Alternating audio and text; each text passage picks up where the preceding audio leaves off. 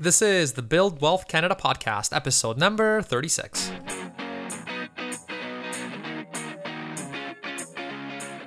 Welcome to the Build Wealth Canada podcast, where it's all about becoming debt-free, accelerating your wealth, and taking control of your money.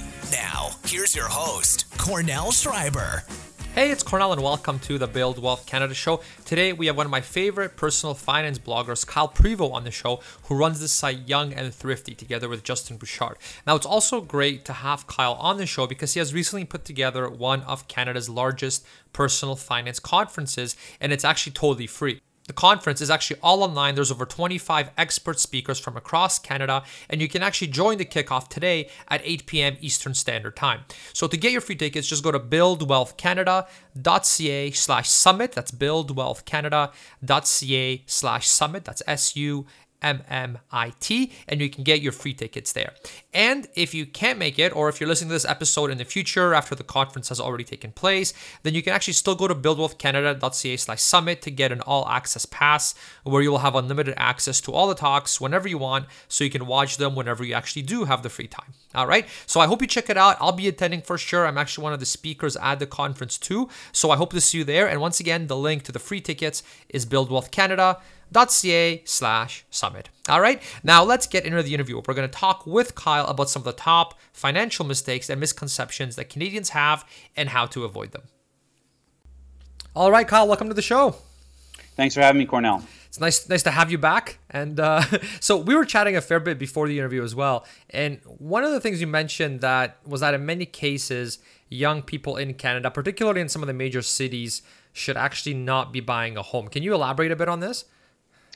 Yeah, I think inevitably housing has gotten or will get, depending on your definition, to a certain point where it no longer makes sense to buy a house. And I think it has rapidly approached that sort of sweet spot where it just isn't rational anymore to buy a home. I mean, you can maybe make an argument for certain condos or what have you, but I think that we're getting blinded by what I call the religion of Canadian housing, where it's like this middle class belief, and maybe religion isn't even a strong enough word at this point, because if you look at the statistics in Canada, middle class Canadians are fitting less and less the traditional model of religion. But it seems one of the things we can all agree on is that you're not a real adult until you buy a house, and then. If you don't own a house, what do you talk about at dinner parties? There's nothing left to talk about as a middle-class Canadian if you can't talk about home prices and how crazy everything is. And I think that sort of sets a dangerous precedent where people are ignoring rent-to-price ratios. They're ignoring, if they're a young person, keeping their career flexible so that they can move to pursue whether it's a higher wage or a more ambitious promotion or what have you. They're ignoring that. And they're basically betting on speculation. They're saying, I think my house value will continue to go up. I need to get on the housing ladder as soon as possible, no matter what the sacrifice is. If I have to borrow from a down payment from my parents, that's fine. If I have to mortgage myself to the hilt, that's fine. I just need to get on the housing ladder as soon as I can so that I can take advantage of these skyrocketing housing prices. And I think that is a very dangerous sort of funnel to get into.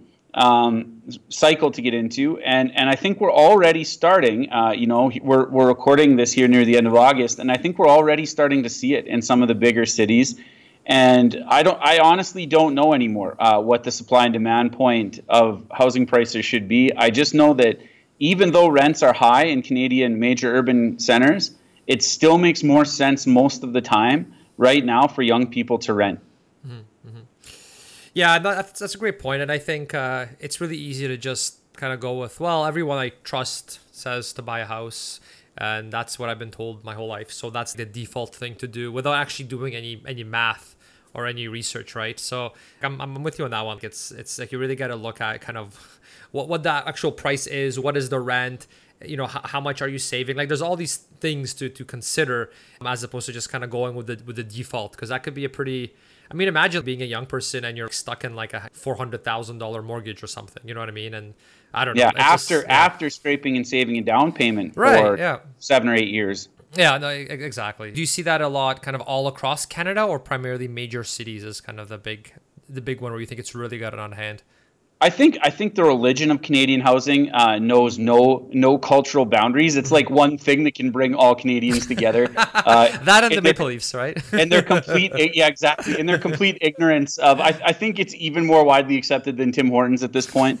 And I think that so it's shared right across the country. The thing is, you're just going to get into a little bit less trouble buying a $350,000 home in Regina or Halifax or Winnipeg than you are, or even say a $500,000 home in Calgary or Edmonton than you will buying a $1.2 million home in Toronto or Vancouver. Even we see the GTA. It's not even really just Toronto anymore. It's anywhere within a 70-mile radius of Toronto.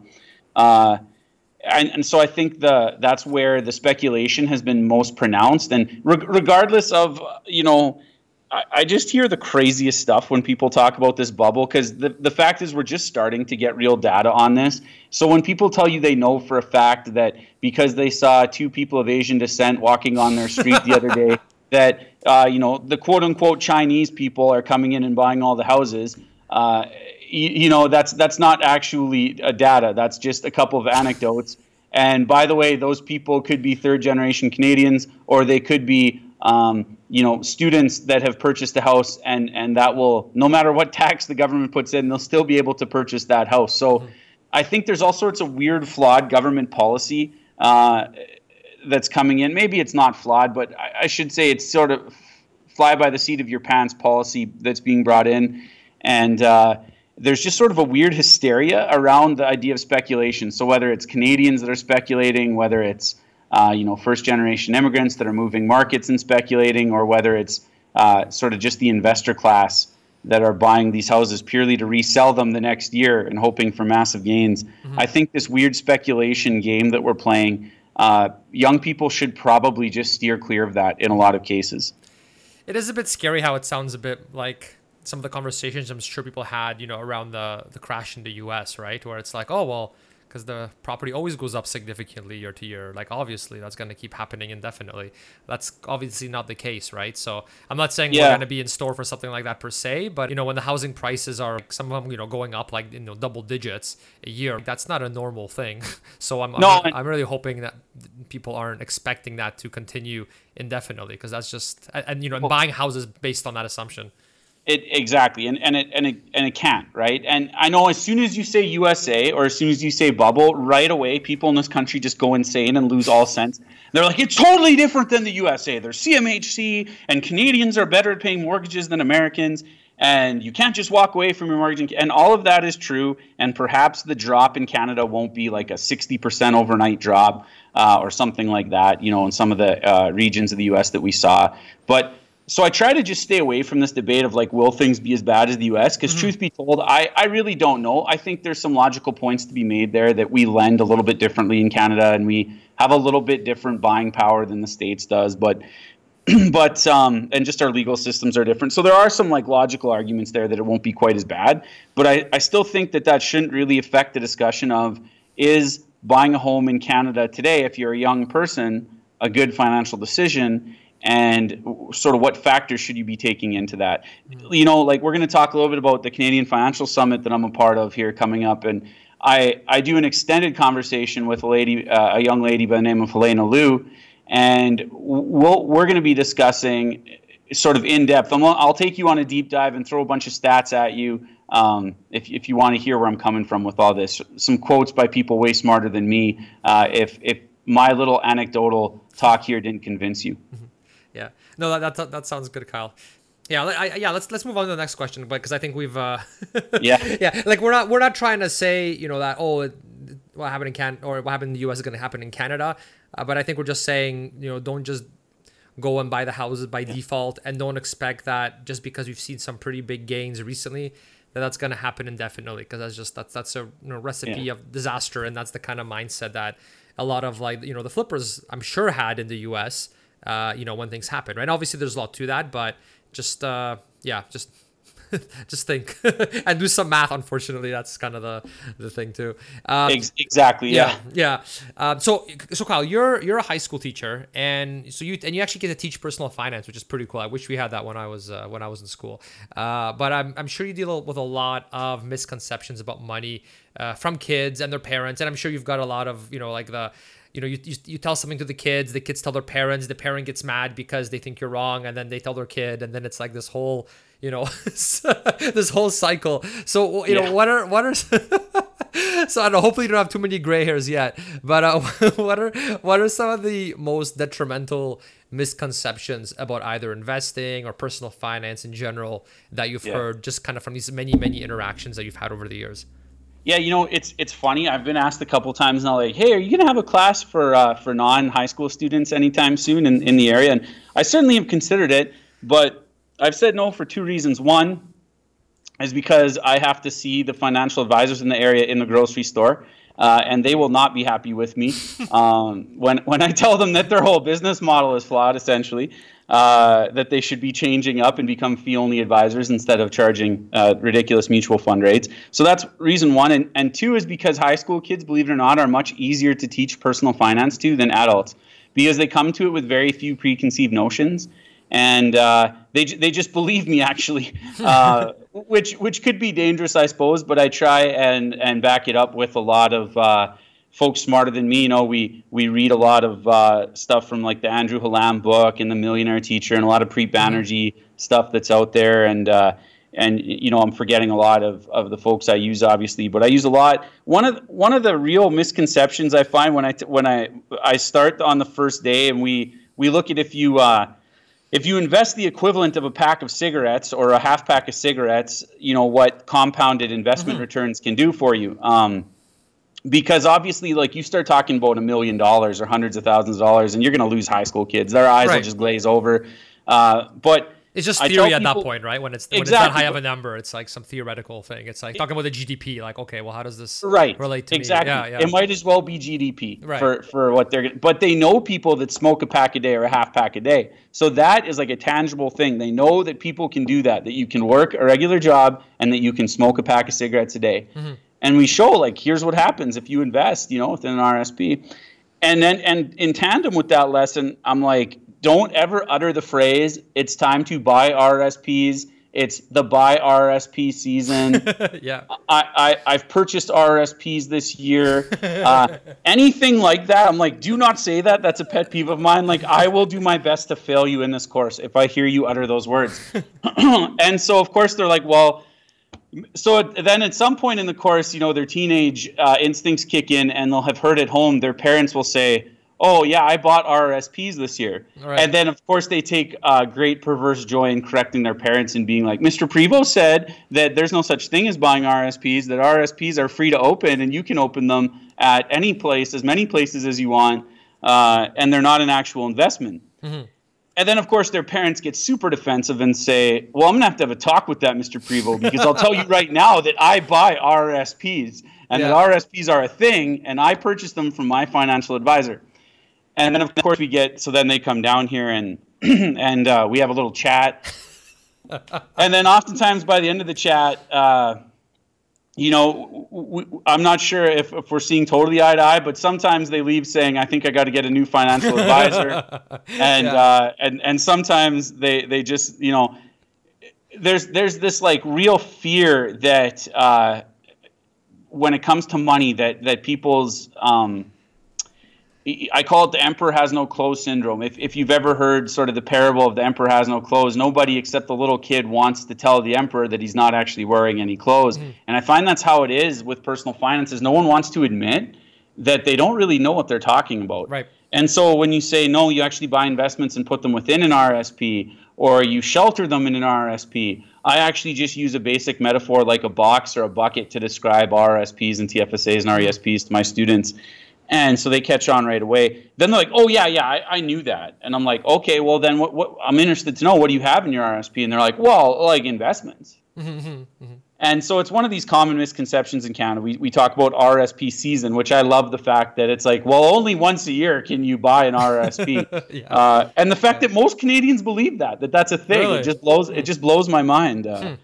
that folks don't understand that you can automate RSP contributions. You can self-automate by just, on the 5th of every month or whatever, purchasing your ETF or purchasing your sending it to your robo-advisor, whatever you're going to do. So that's my number one pet peeve. My number two pet peeve is, and this ties into what we just talked about, my home is the best investment I ever made. And if I had a nickel for every time I'd heard that, I wouldn't need to be worried about compound investment returns, because I think I'd be rich at this point with all the middle-class Canadians I've heard say, my home's the best investment I ever made. And I don't like that for a couple of reasons. One, most of the time, these people plan on living in their homes as long as possible, and most of the time until they pass away. I live in a rural community, so that's sort of a reality for a lot of folks. So it's like, well, then if you never plan on selling your home, it's not an investment, is it? It's simply a Right. really nice luxury and a place to live, which is great, good on you, but it's not actually an investment unless you plan on selling it and living off the proceeds. Now, I've had to eat my words a couple times because I have been actually wrong. Sometimes when folks say this, they unconsciously are correct because they have invested in very poor mutual funds when they've purchased their RRSPs, as they say.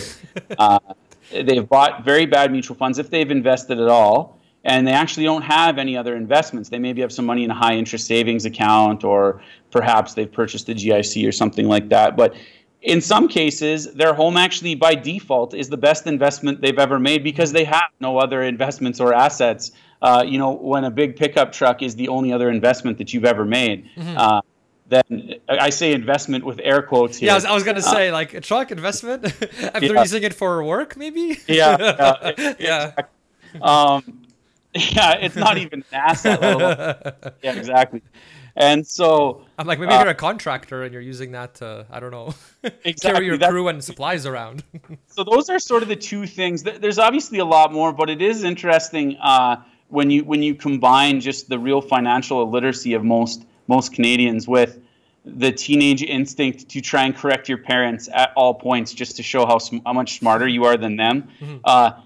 Like oftentimes whatever Mr. Prevost said in class gets lost in translation along the way, and it's led to a few interesting encounters. But I believe it. Yeah, and you mentioned the RSP thing. I find with TFSAs it's especially prevalent because like just the way that the marketing has been built around them is that they're savings accounts, just like you have a regular savings account, but this one's even better because you'll get a higher percentage, and it's tax free, right? So it sounds like a no-brainer, and so people kind of associate with like a regular savings account that you have at the bank, which is really smart from a marketing like if you're a marketing manager at a bank, they've convinced people that that's what it is. I'm sure they probably got a raise or something because that's because then obviously they're paying you their 2%, and then I don't know, they're probably investing it, right, and earning significantly more.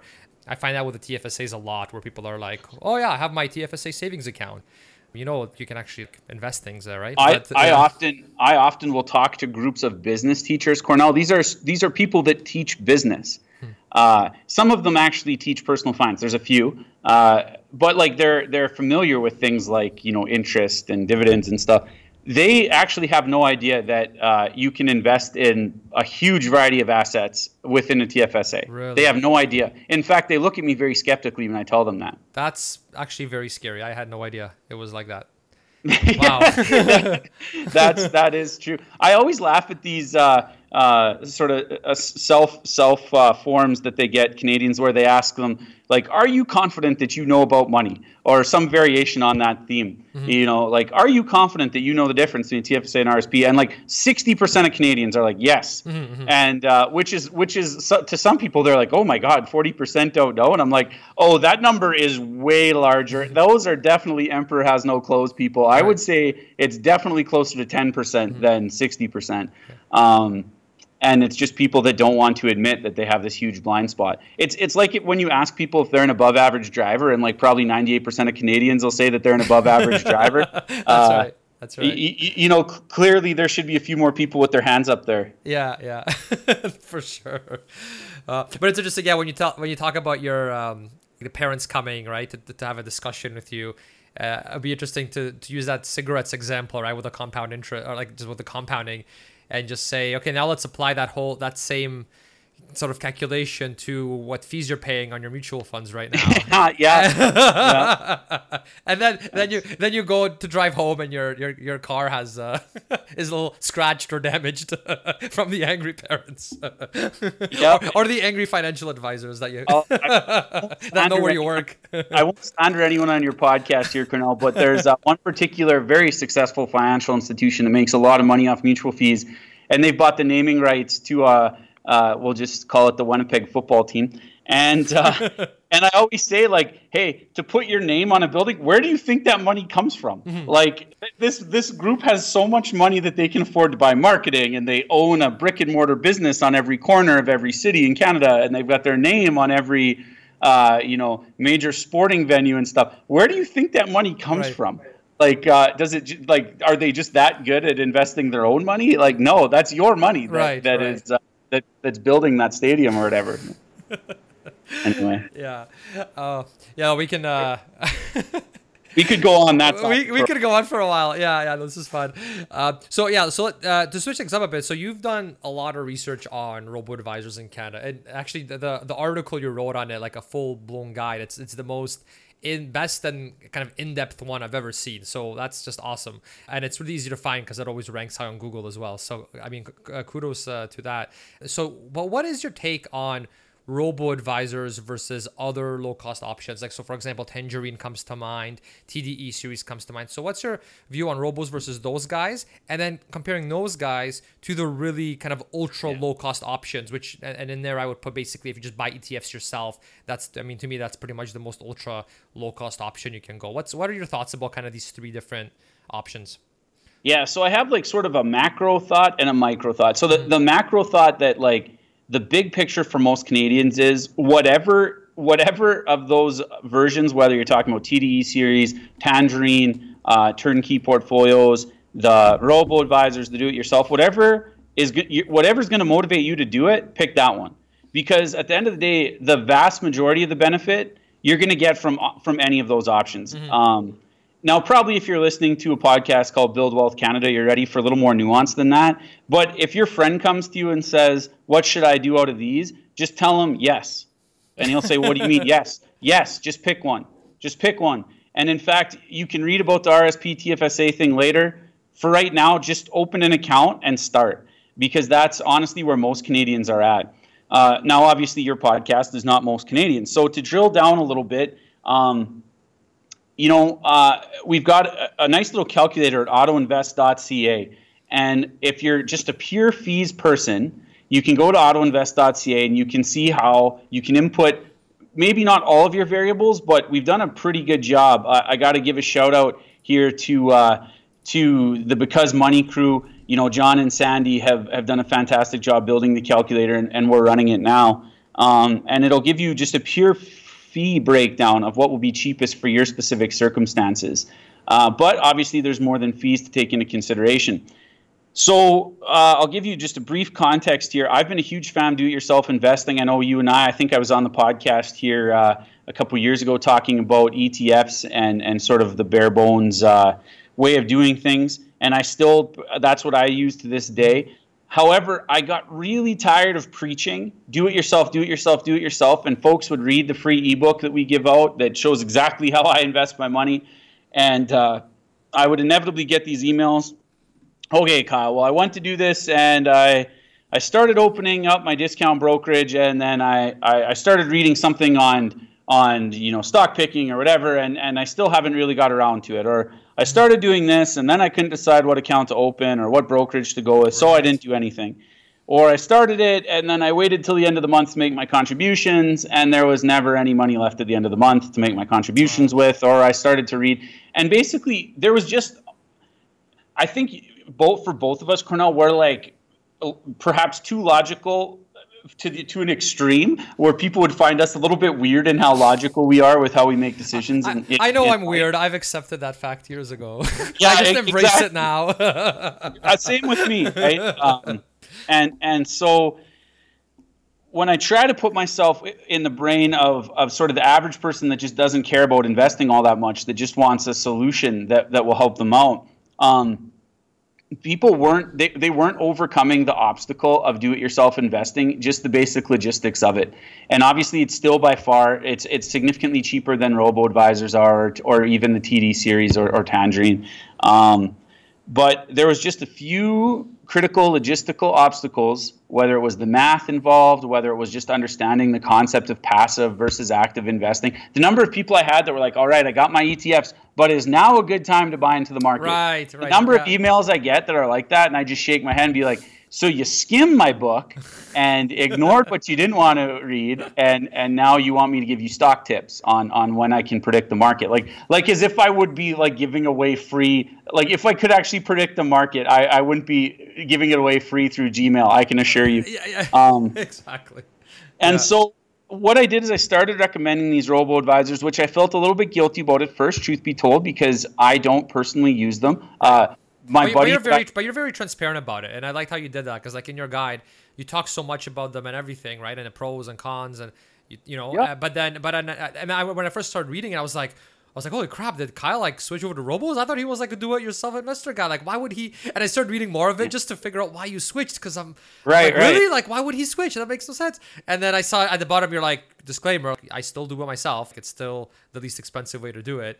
So I was like, okay, good. This is just like to actually help other people who maybe aren't like into this stuff as much as you and I are. So I don't know. I thought that was really cool. Sorry to cut you off, but I had to. No, that's exactly like my buddy Justin that I run Young and Thrifty with. He actually uses Wealthsimple. I've got several friends that use Modern Advisor, Nest Wealth, and like I actually have.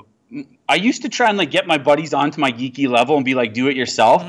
And now I'm just like robo-advisor. That's what I just recommend, and I recommend they read the article. And what I usually tell people is, look, okay, it really boils down to a few things. One is how much are the fees going to be worth to you? So figure that out using our auto invest calculator if you want, and then figure out if the convenience factor of the robo-advisor, where you can literally just automate your contributions every month and it's totally taken care of for you, and there's someone there to ask questions to, whether that's through the phone, whether it's through email, online chat. Decide how much those things are worth to you, and also decide if you want to because do-it-yourself investing, the way I describe it to people is it is applying grade 9, 10 math. Right. It is the math is not rocket science. But be honest with yourself about whether you want to revisit grade 9, 10 math concepts every month. Mm-hmm. And that's not everyone that wants to do that. And there's no crime in that. Like, I tell people, like, truth be told, I don't find it all that impossible to do. I find it pretty straightforward. But if you throw me into a grade 9, 10 French class, my brain is spinning. Right. So don't be too proud to be like, you know what, grade 9, 10 math wasn't my thing, because what you're going to do is that pride is going to keep you from investing at all, and you're just going to sit into paralysis by analysis, and you're never actually going to get around to investing. So take a look at the convenience factor, and sort of decide whether it's worth it for you. And again, we've got a little more nuance if you go to that robo-advisor guide on Young and Thrifty, but basically, they all subscribe to various versions of passive index investing, and that's the main thing, that asset allocation, passive investing. You're already sort of 80, 90% of the way home, no matter which of those options you choose. It just becomes that cherry on top. I want the cherry on top, but some folks are like, no, I'm cool just getting the sundae with very minimal effort. Is that the quote from The Big Short? Yeah. Something like that. Yeah, the sprinkles of the cherry. I'm not as cool as it's like, I get the cherry, but you get the sundae. You get the sundae. Yeah, who's Ryan there? Anyway, I'm not as Ryan Gosling or whatever. Blockbuster. Yeah. That's so funny. Yeah. That was a good movie. Okay, no, awesome though. Thanks for sharing that. I always crack up whenever I start talking to you. Another thing too is like, so a lot of Canadians, right, are really interested in dividend-paying companies, especially now. A lot of Canadians are getting older. They're more, they're getting more and more interested in the kind of the income side of things as opposed to just growth. So, what are your thoughts about doing kind of the index investing versus just dividend investing, versus maybe doing a little bit of both, right? So having some in kind of broad market indexes and some stocks maybe in like a non-registered account, you get the dividend tax credit, that kind of thing. Yeah, and again, so this is like the macro versus micro conversation for me. The macro for most Canadians is yes, do it. And they're like, do what? Just do it. Like if you're going to stick to dividend investing principles, you're going to have a lot more in common than not with index investors. So if dividends really are what motivates you to get investing and to save money, go for it. I got nothing against dividend investing. I prefer the simplicity of index investing for most Canadians in most circumstances. And the funny fact is that when you look at the Canadian market, if you look at who the top dividend sort of producers are, and you look at a Canadian index, it's all the same companies, right? It just depends on sort of how weighted you're going to be in RBC versus Potash Corp, but you're going to have both RBC and Potash Corp in your portfolio to some degree. So with the biggest companies in Canada also being solid dividend producers, you're going to have a lot of crossover there. I think for me, the one instance is basically exactly what you just highlighted there. If you max out your TFSA and your RSP using super easy index solutions like we just talked about, whether it's Robos or TD or do-it-yourself ETFs, I think then dividend stocks do make a lot of sense. So if you're going to we'll get super niche here and say, like, if you're going to do like the Smith maneuver or something like that, or invest in a taxable account, a non-registered account, then I think dividends make a lot of sense. And for someone like yourself who's producing dividend income to live off of or to sort of sustain their financial independence, I think then drilling down into dividend investing makes a lot of sense. I still think, honestly, you could go with a basic index approach and just pay an accountant to figure it out, and still be, again, you're accomplishing 80% of what you want, but because that's what it boils down to with in non-registered accounts is sort of your tax preparation with index funds becomes a bit of a pain in the butt. Right. Is that sort of where, like, do you agree that that's sort of one of the main considerations at that point? Yeah. I'm relatively new to non-registered account investing right now. Relatively recently, we maxed out our TFSAs and RSPs, so it's kind of now where I'm starting to do all the kind of research and everything and how to do it effectively. So, but yeah, the tax kind of, all the tracking and the adjusted cost base, all that stuff is kind of on my radar now because it has to be, because I still want to keep investing, right? Even though the registered accounts are full. So yeah, I don't have too much to say on it yet because it's still in the process of kind of researching it. But I have heard that it is kind of a pain to to deal with a little bit as well. Yeah, like from the tracking, from the taxation perspective. Yeah, that's what it really boils down to. I think at the end of the day, dividend investing is still a long-term buy and hold. I think it's got a lot in common. At the end of the day, I still am not sold on the idea of whether you're talking about dividend or growth investing or whatever, that picking stocks, you're going to outdo the market average. Mm-hmm. And so really that's what it honestly just boils down to for me. But as I've sort of, talked to more and more just people about personal finance, I try not to get boiled down in like the dividend versus index debate, the TFSA versus RSP debate. I try not to get too boiled down at first because I feel like oftentimes people miss that forest for the tree that's right in front of them.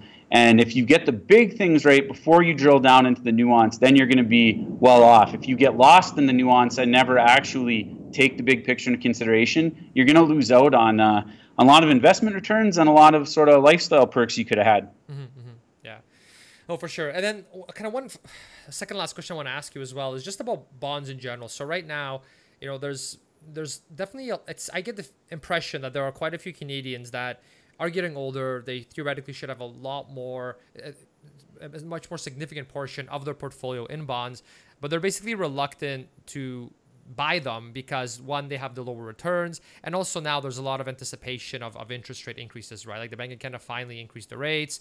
There's people are anticipating it's going to keep going up, which is it going to make the bond prices fall, right? So people are very, very nervous about it, even though kind of a lot of the theory is saying yes, you should be buying bonds as well, especially kind of if you're approaching retirement, that kind of thing. What are your thoughts on all of that right now? Yeah, like this is getting to, now you're dealing with some pretty nuanced stuff and a little bit of speculation here, mm-hmm. which becomes a little bit more opinion oriented. Like, I just have no idea, honestly, what the Bank of Canada is going to do. I seriously wonder, you look at historical averages, it doesn't seem to make sense. But then again, you look at our demographics and you look at how in debt people are, and I'm not sure that we can raise rates all that much. I think there's an argument on both sides. So I don't really care to speculate as to where bonds are going to go up. I think there is some really interesting data out there. Ed Rempel actually has presented this in a pretty interesting way, and he's shown that, with people living longer on average, and sort of the different things we can expect in retirement versus when a lot of this traditional wisdom was created, basically that you might be better off staying with a much higher equities. Like the old rule of thumb was your age minus 20 in bonds sort of thing. Mm-hmm. You might find yourself running out of money sooner rather than later if you're that conservative in your portfolio. On the other hand, it's like the stereotypical financial advisor thing, right? Where you just say it depends. If you've accumulated enough assets where you can live exactly the lifestyle you want, and investing in bonds and GICs or what have you gives you enough income, then what the heck? Why take the risk? Right. There's no reason to be in equities just for the sake of it. So I guess it's pretty nuanced. Personally, for me, I don't have any bonds in my portfolio as a young guy. Mm-hmm. Really, the only thing I'm investing for right now is my goal is just retirement. Mm-hmm. I don't have sort of a midterm goal like buying a house or anything like that. Mm-hmm. My wife and I don't have any children. There's no plans to have children as of today. Obviously, if that changes, then an RESP would come into play or something like that in terms of investment goals. But right now, really, my only investment goal is 20 to 30 years away in terms of an investment horizon. Mm-hmm.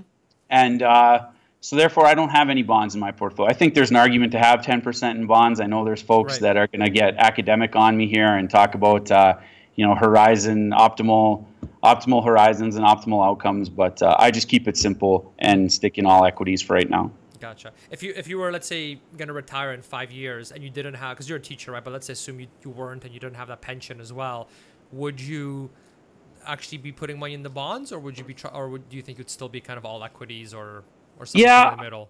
I probably would. I probably would have like maybe a 30-40%. I'd have to look at it, and again, it obviously depends on your individual circumstances. Mm-hmm. But I probably would have some, mm-hmm. Maybe some long-term bonds. I might look at some different bond ETF options, and perhaps maybe a high-interest savings account. I think some of the online high-interest savings accounts that are out there, their rates are actually pretty competitive with a lot of the short-term bonds right now. Mm-hmm. So I would definitely look at taking away some of the risk in my portfolio, just so if 2008 hits, I'm not forced to liquidate a substantial part of my portfolio at an inoptimal time. Mm-hmm, mm-hmm, right. Yeah, especially if you're doing like a full retirement where you're not working at all anymore and you actually do need the income from your investments, or else you need it to eat, basically. So exactly, the options are a lot different. Yeah. No, that sounds good, Kyle. So let's talk a bit about the Canadian Financial Summit that you're organizing. Can you tell us a bit more about that? Yeah, so basically what we're going to do at the Canadian Financial Summit is bring together sort of 25 experts in Canadian personal finance, and including, Canada's best-looking, most charismatic podcaster, Cornell Schreiber. and yeah, I tell Preet Banerjee that when he comes on too. And so we're going to get these 25 folks together, and we're going to get them all in one place, and you can stream their sessions live. I'm going to ask them sort of what do you want to talk about? What are you passionate about right now, or sort of what do you have maybe that's a little bit unique in your story? And we're going to put them online, and you just head on over to CanadianFinancialSummit.com and you sign up, and then you're going to get an email on September 13th or September 14th, and it's going to say, hey, come check out these great speakers, and you're just going to head on over and hit play, and you're going to get the benefit of sort of seeing some of these great speakers that I can pretty much guarantee you'd never get their schedules to line up to get them at the same conference. And even if you could, you would never get those guys' schedules to line up with your schedule. I can't just go jet setting off to Toronto at the drop of a hat. I don't think most Canadians can, or perhaps they'd prefer not to. So my pitch is that you don't even have to get out of your PJs or your most comfy t-shirt. You don't have to worry about makeup or fancy shoes or impressing anyone. You just head to CanadianFinancialSummit.com. And you can see sort of experts from around Canada, like Preet, like Cornell, like Rob Carrick, John Chevreau, Ellen Roseman. We got a lot of folks that you'll probably recognize there. Yeah, it's a fully stacked group, though. I'm pretty excited. I'm gonna be listening to, I think, all the sessions, because I'm just really excited. So thanks for organizing that, Kyle. That's awesome. And then apart from that, where else can everyone find you as well? Well, you'll see me writing from time to time in a few places, but youngandthrifty.ca is where it's easiest to find it myself. So yeah, youngandthrifty.ca and the Canadian Financial Summit. Make sure if you're a fan of Build Wealth Canada, I think you're going to really enjoy the Financial Summit. And big shout out to Canadian Money Saver and 5i Research for helping us put that together. Awesome. All right, Kyle, thanks so much for coming on, and look forward to the summit. All right, thanks for having me, Cornell. All right, take care. Bye. All right, I hope you enjoyed the show. Don't forget to get your free tickets to the Canadian Financial Summit by going to buildwealthcanada.ca/summit. That's SUMMIT. And if you're listening to this episode in the future or can't make the conference today, then you can still go to buildwealthcanada.ca/summit to get your all access pass, which will give you unlimited access to all the talks so that you can watch them at your own leisure whenever you do have the time. All right, so I hope to see you at the conference and talk to you soon. Bye. Thanks for listening to the Build Wealth Canada podcast at www.buildwealthcanada.ca.